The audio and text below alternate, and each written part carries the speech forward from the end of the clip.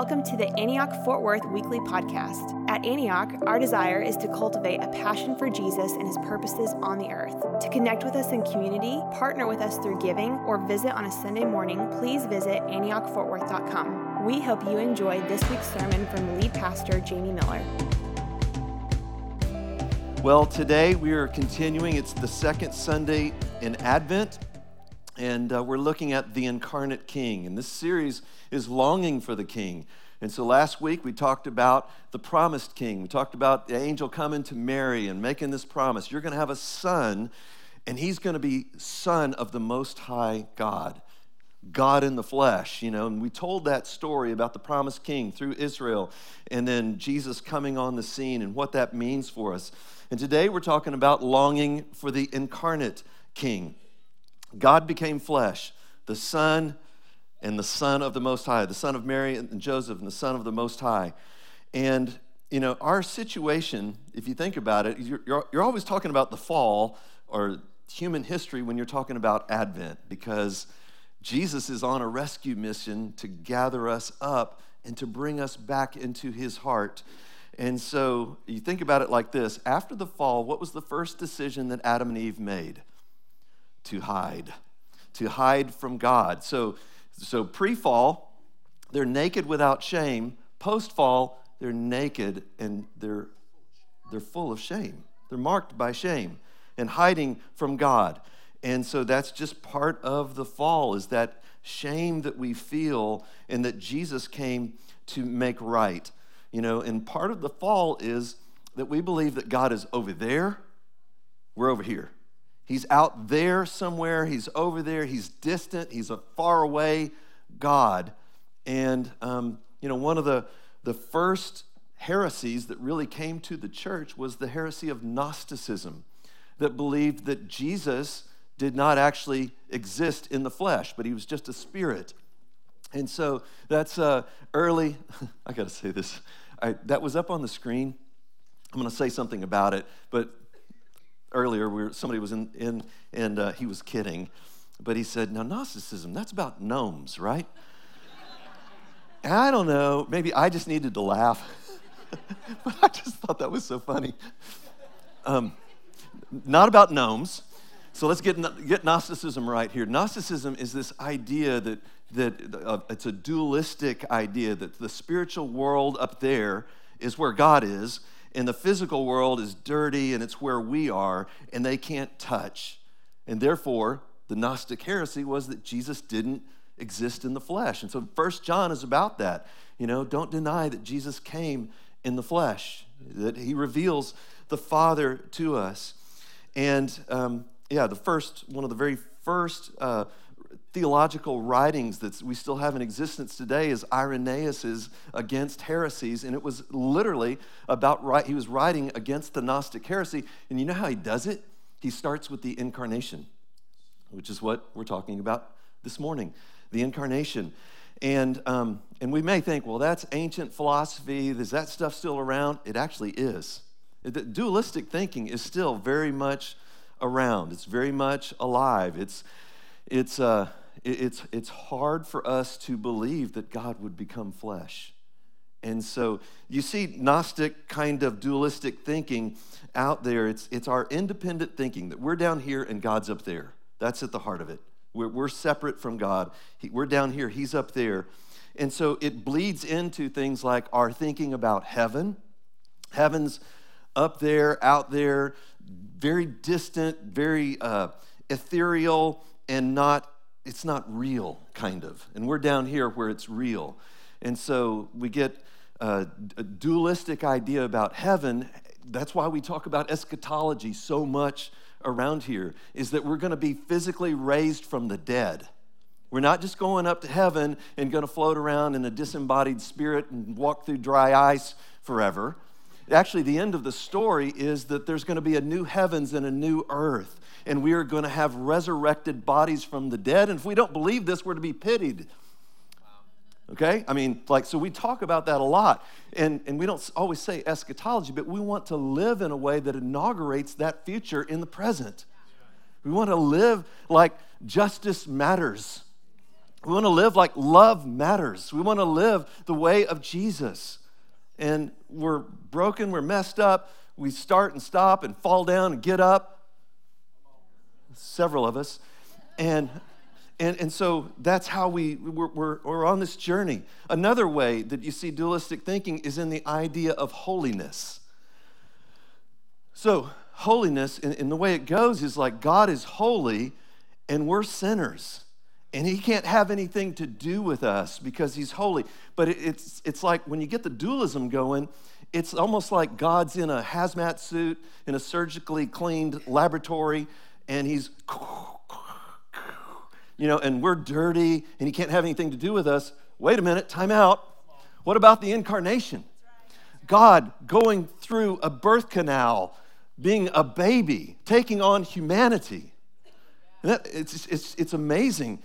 And so we have to rethink our ideas about God in the light of the person of Jesus Christ. Like, we can't come up with ideas in our darkened mind about God that don't run through Jesus. And we'll come up with crazy ideas like that one about holiness. And so holiness has to be rethought in the light of Jesus. So whatever it is, it's transcendent beauty and love and life and light and relational. Holiness is relational. I think that might be why they're saying holy, holy, holy is the Lord God Almighty who was and is to come. That kind of a reframing of holiness in the light of the incarnation of Jesus Christ. So let me read the birth story. And I think there's just something about infancy that helps us to see like humanity. It's just a helpless baby. There's humanity there. So if you would, stand up and we're going to read from Luke 2, verses 4 through 21. We stand up to honor the reading of the word. Oh Lord, open our eyes this morning that we might see beautiful things in your word.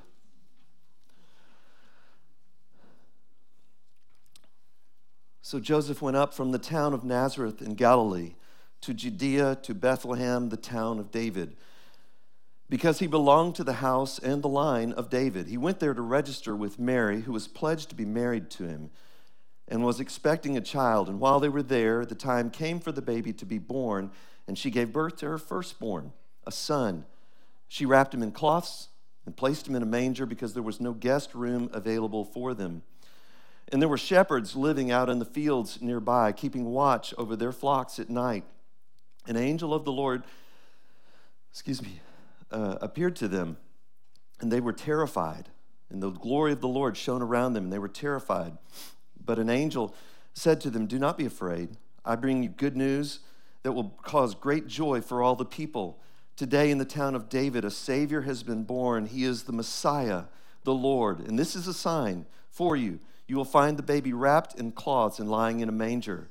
And suddenly a great company of the heavenly host appeared with the angel, praising God and saying, "Glory to God in the highest heaven, and on earth peace to those on whom his favor rests." When the angels had left them and gone into heaven, the shepherds said to one another, "Let's go to Bethlehem and see this thing that has happened, which the Lord has told us about." And so they hurried off and found Mary and Joseph and the baby lying in the manger. When they had seen him, they spread the word concerning what had been told them about this child. And all who heard it were amazed at what the shepherds said to them. But Mary treasured these things and pondered them in her heart. The shepherds returned, glorifying and praising God for all the things that they had heard and seen, which was just as they had been told. And on the 8th day, when it was time to circumcise the child, he was named Jesus, the name that the angel had given him before he was conceived. This is the word of God, and we say, thanks be to God. Have a seat. Amen. So Jesus is born. You know, I try to regulate how much coffee I have. And I went for just a little bit extra this morning. And I can tell I'm just a little, so pray, peace of God, air. Lord help me. So, son of David, son of Abraham, son of God. The son, you're going to have a son, and he's going to be the Son of the Most High God. It's beautiful. It's beautiful, the incarnation. And the time, I think about birth. When I read this story, I think about, it seems a little bit sterile. Maybe you could imagine it that. The time came, that was so weird. I asked Angela the other day, I said, when is your time? She's due next month or something. I said, when is your time? It's weird. It's very biblical kind of, I think I'd been reading this story. When is your time? It's weird. She did come, just to shout props to wherever they're at, Brandon, and they came as Joseph and Mary to the staff thing. It was pretty cool. But think about it. It's like time comes for her to be born, and then the baby's wrapped in cloths. Might be just missing a little bit in there. It's like Joseph, hey, I'll be right back. I'm going to get some food. Comes back, and there's baby, right? And I was like, man, I remember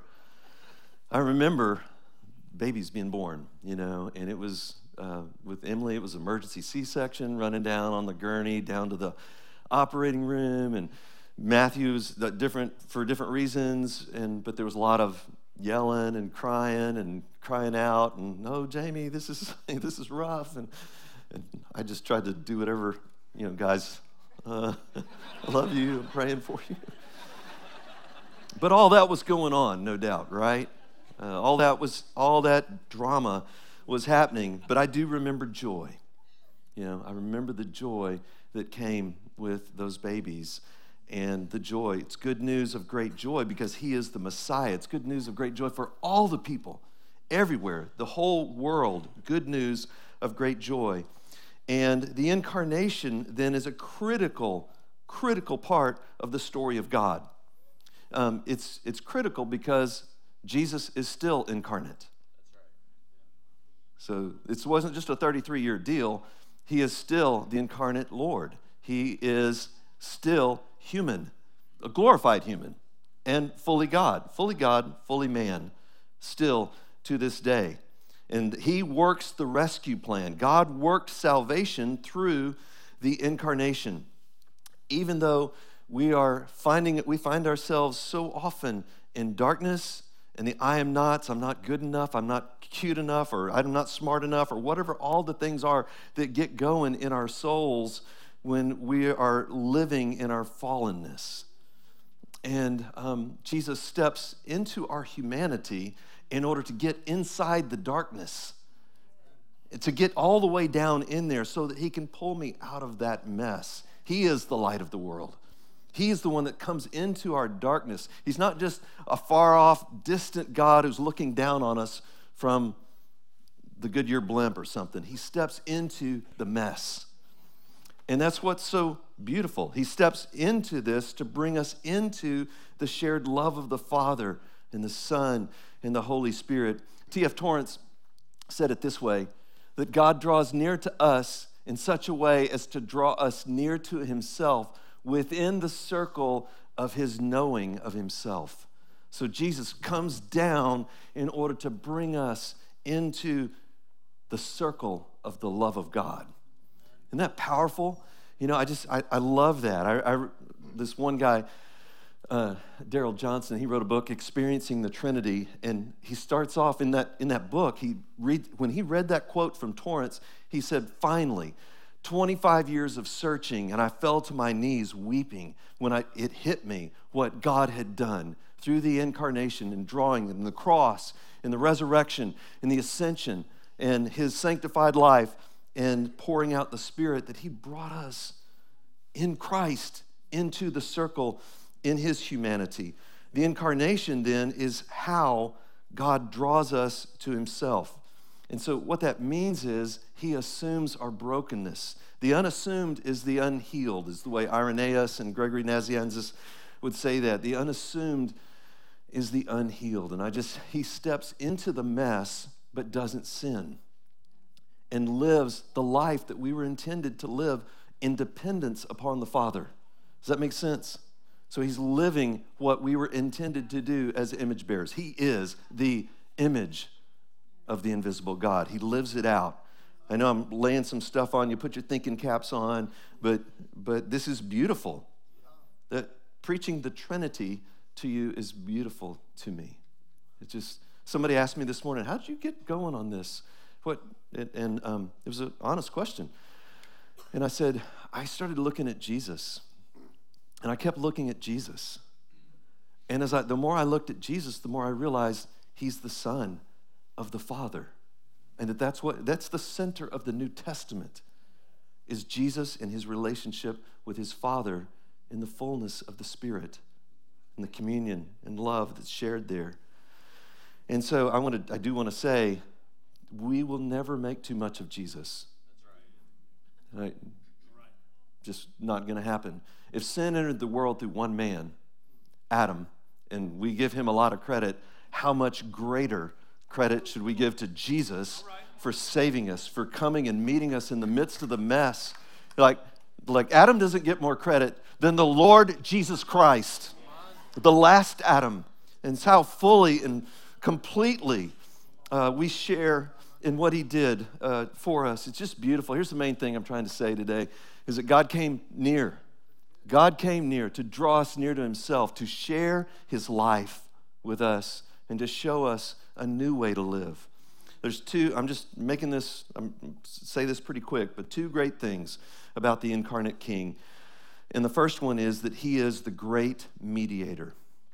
Jesus is the great mediator. Paul says it in 1 Timothy chapter 2, verse 5. He says, for there is one God and one mediator between God and mankind. It is the man, Christ Jesus, who gave himself as a ransom for all people. Praise be to your name. Out of the womb of Mary, and maybe even, I need to keep saying this, out of the womb of Israel. Out of the womb of Israel, out of the womb of Mary, Jesus Christ is the Incarnate King, the chosen one, God in the flesh. And only Christ Jesus can be the mediator, representing God to us and representing us to God. So on the God to us part, we can only know God because he's revealed himself to us. We're just groping around when we're not looking at Jesus, who is the light of the world, who's come into our darkness to show us what God is really like. He's the image of the invisible God. He's the radiance of the glory of God. Isn't that powerful? So I'm always I get some funky, wonky idea about God that looks like me and my brokenness or my pain or whatever, and I start going, God, you're just like me, and painting him with my own anger, frustrations, whatever, and then I look again at Jesus. And we have to keep realigning our views, our thoughts about God to Jesus. Matthew chapter 11, verse 27 says, no one knows the Father except the Son and those to whom the Son chooses to reveal him. John 1:18, no one's ever seen God, but God, the one and only, who is the Son, the one and only Son, who is himself God and is in closest relationship with the Father, has made him known. So keep looking to Jesus. Who are we talking about today? Jesus. Yes. What's the deepest thing you can say about theology? Jesus. Yes. You guys are quick learners. Keep your eyes on Jesus. I think that may be a word for us for next year. Let's fix our eyes on Jesus, the author and perfecter of our faith. We're not going to get to the end of it. We're not going to make too much of him. You won't overdo it. You won't praise him too much, think about him too much, receive his love too much. No. Receive his mercy too much. And so he represents God to us, but also out of the womb of Israel and out of the womb of Mary, he represents us to God. He does the responding that we, for our brokenness and fallenness, we can't do. And so the idea is that we want to live out of his faithfulness. If we could, he did it. Father, I sanctified myself on their behalf. I lived this life out the way it was intended to be lived. That's what he did for us. Praise the Lord. And he took our humanity onto himself and lived that sanctified life and then took us with him to the grave. That old man could die and we could be delivered from this body of sin and death. And he's raised from the dead. And so because he died, we died. Because he's raised, we're raised. Because he's exalted and ascended to heaven, we're seated with him. It's all a part of his mediatorship on our behalf. We share in this life with him. And it's one of the reasons why Hebrews talks about the Lord suffering. Like, it's not like if he doesn't suffer, then he doesn't fully take on our humanity, which involves so much suffering, right? Yeah, it's just part of life that we know that this is the way God is, that he learned obedience through what he suffered. And that is a radical statement about the humanity of Jesus Christ. Hebrews chapter 5, verses 7, 8, and 9. During the days of Jesus' life on earth, he offered up prayers and petitions with fervent cries and tears to the one who could save him from death. And he was heard because of his reverent submission. Son though he was, he learned obedience from what he suffered. And once made perfect, he became the source of eternal salvation for all who obey him, and was designated by God to be the high priest in the order of Melchizedek. So even to this day, he represents us before the Father. We're included in his humanity. And just if you really think through this, there's just one body of Jesus. There's not multiple bodies, and it will help us to realize and to think we are one, whether we like it or not, with the worldwide family of believers in Christ. Bonhoeffer said it this way: only the suffering God can help. And what he meant by that was only a God who suffers can actually be a vicarious, stand in our place, vicariously stand in our place. And so it's not just his death, but it's his life and living. It's all of him that is the vicarious humanity that steps in for us. And that's the next thing I want to mention here. And that the second great thing is the great mediator, but he is the great exchange. And we talk about this a lot. I mean, it's the Christian life. It's that I can't do it, but one has come in my place who can. And so we want to, Galatians 2:20 says it this way: I've been crucified with Christ, and I no longer live, but Christ lives in me. That's not like for super Christians. Like, this is an identity statement about being in Christ. I've been crucified with Christ, past tense.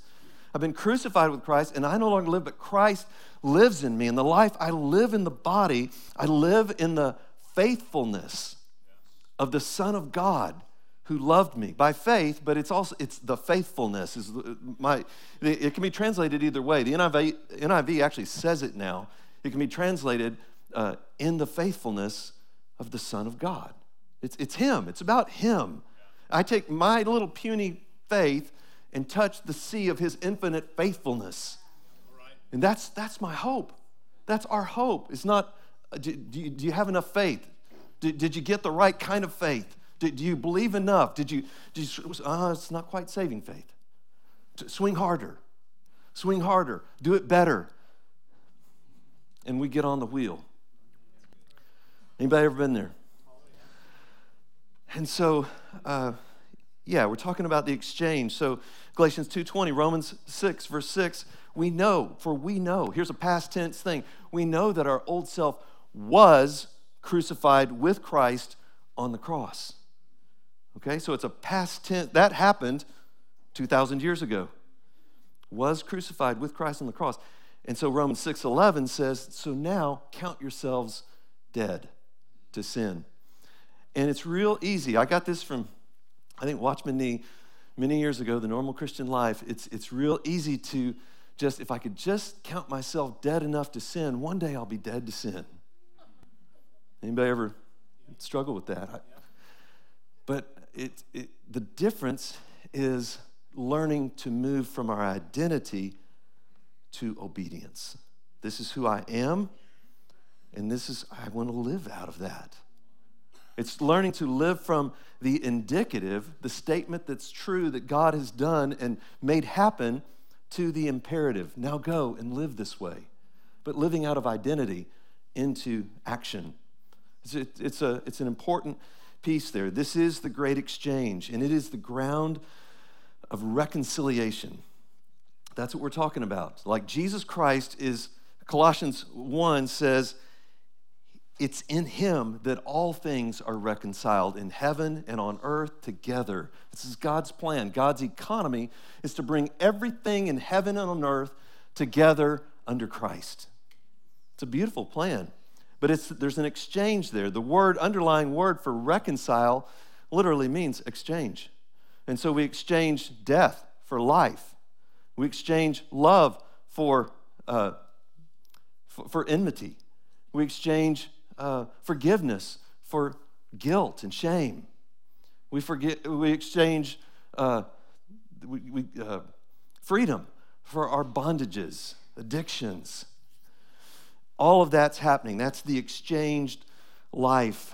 And so we want to keep walking in the sanctified life and atoning work, and all of that always constantly connected to Jesus. It's the one for the many. That's what he's done for us.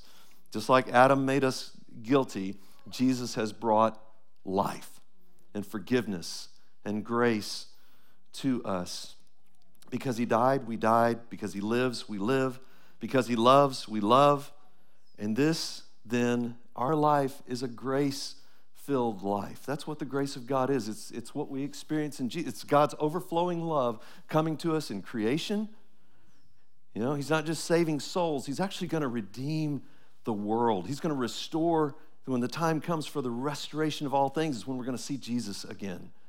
And so we long for him. We're going to be talking about that, Lord willing, next week, the coming King. Amen. He's coming again.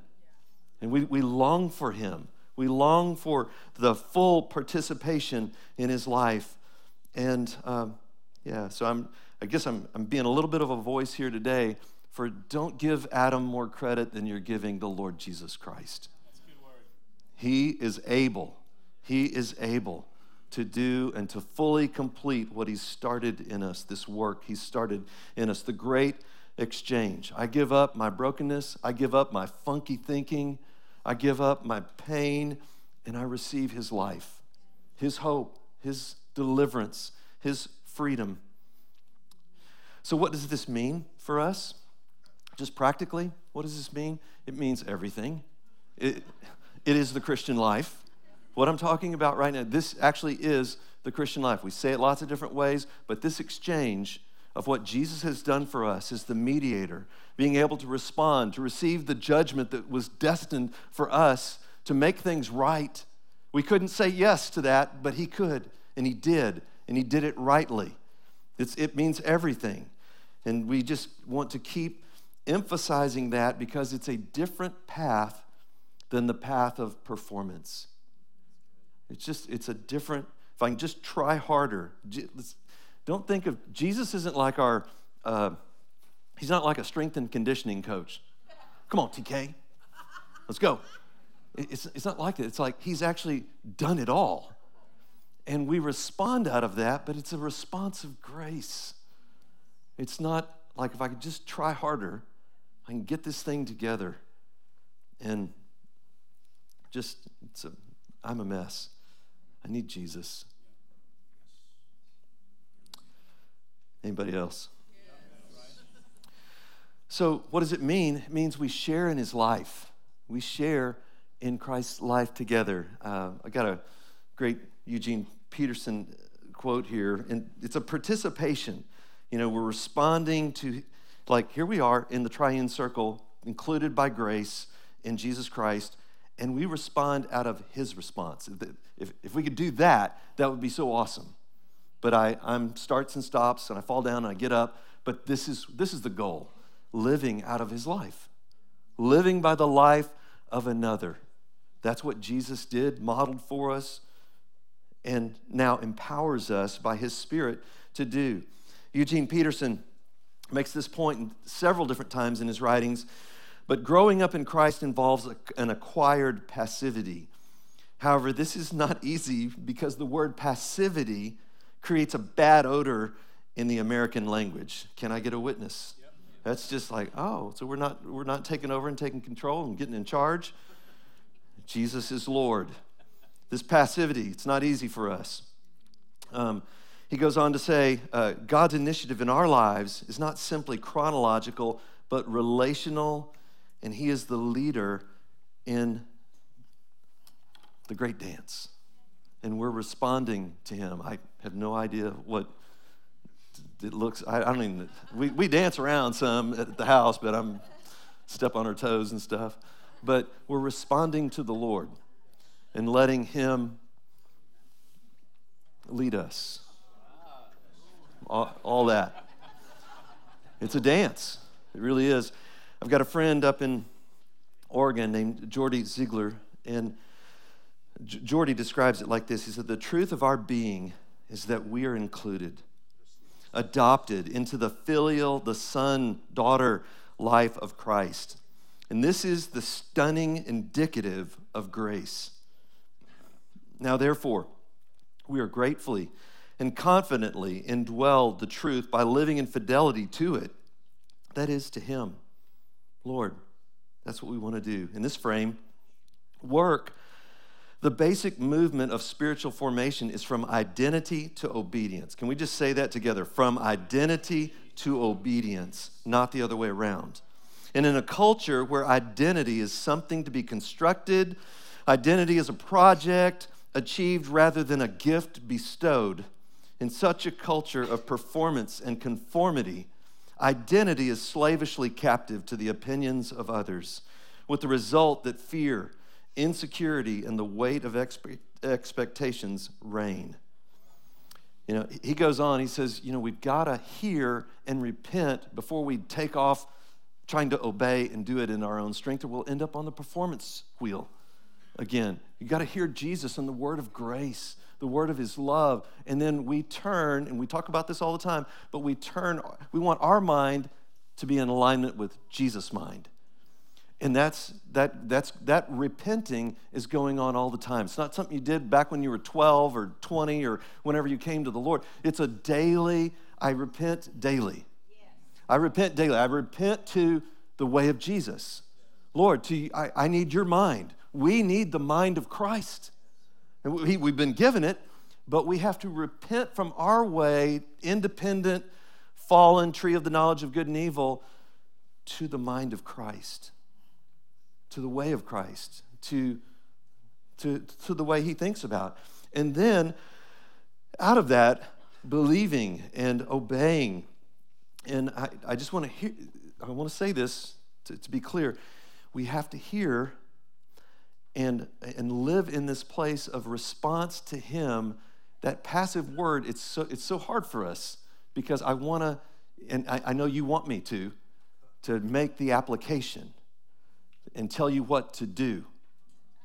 It's like built into our thinking. Okay, so Jamey, make it practical. What do I go do? Keep your eyes on Jesus. Turn your thinking and look to the way he's thinking.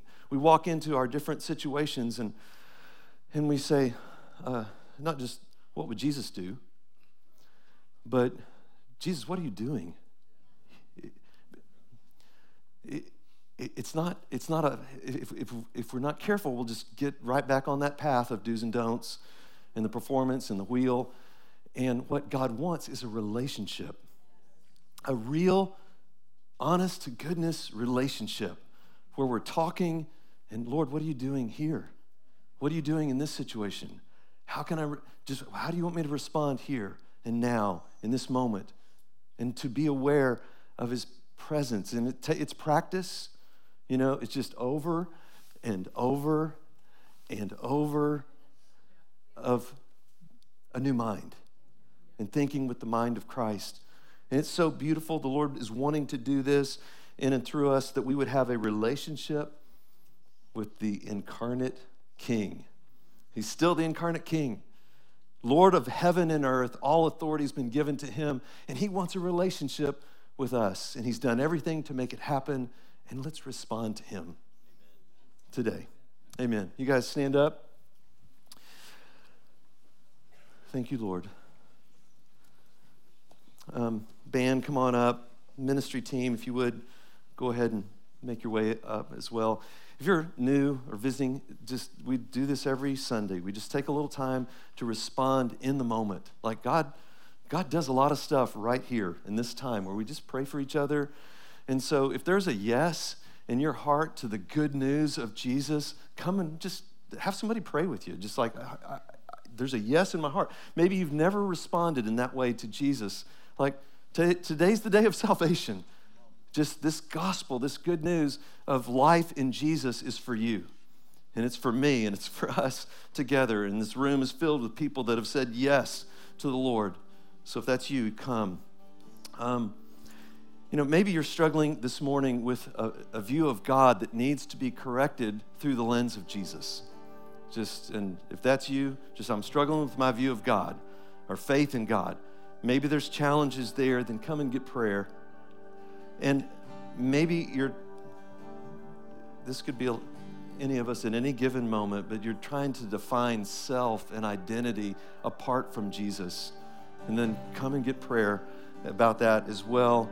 And maybe you found yourself on the performance path instead of the path of grace and responding out of his response. And again, maybe you need healing. Whatever your need is, let's just lean into the Lord here. We've got a bunch of people already starting to pray. So Father, meet us this morning. We need you. We love you, Jesus. We so want to live by your life. Help us to have breakthrough where it's needed this morning. In Jesus' mighty name and in the power of the Spirit.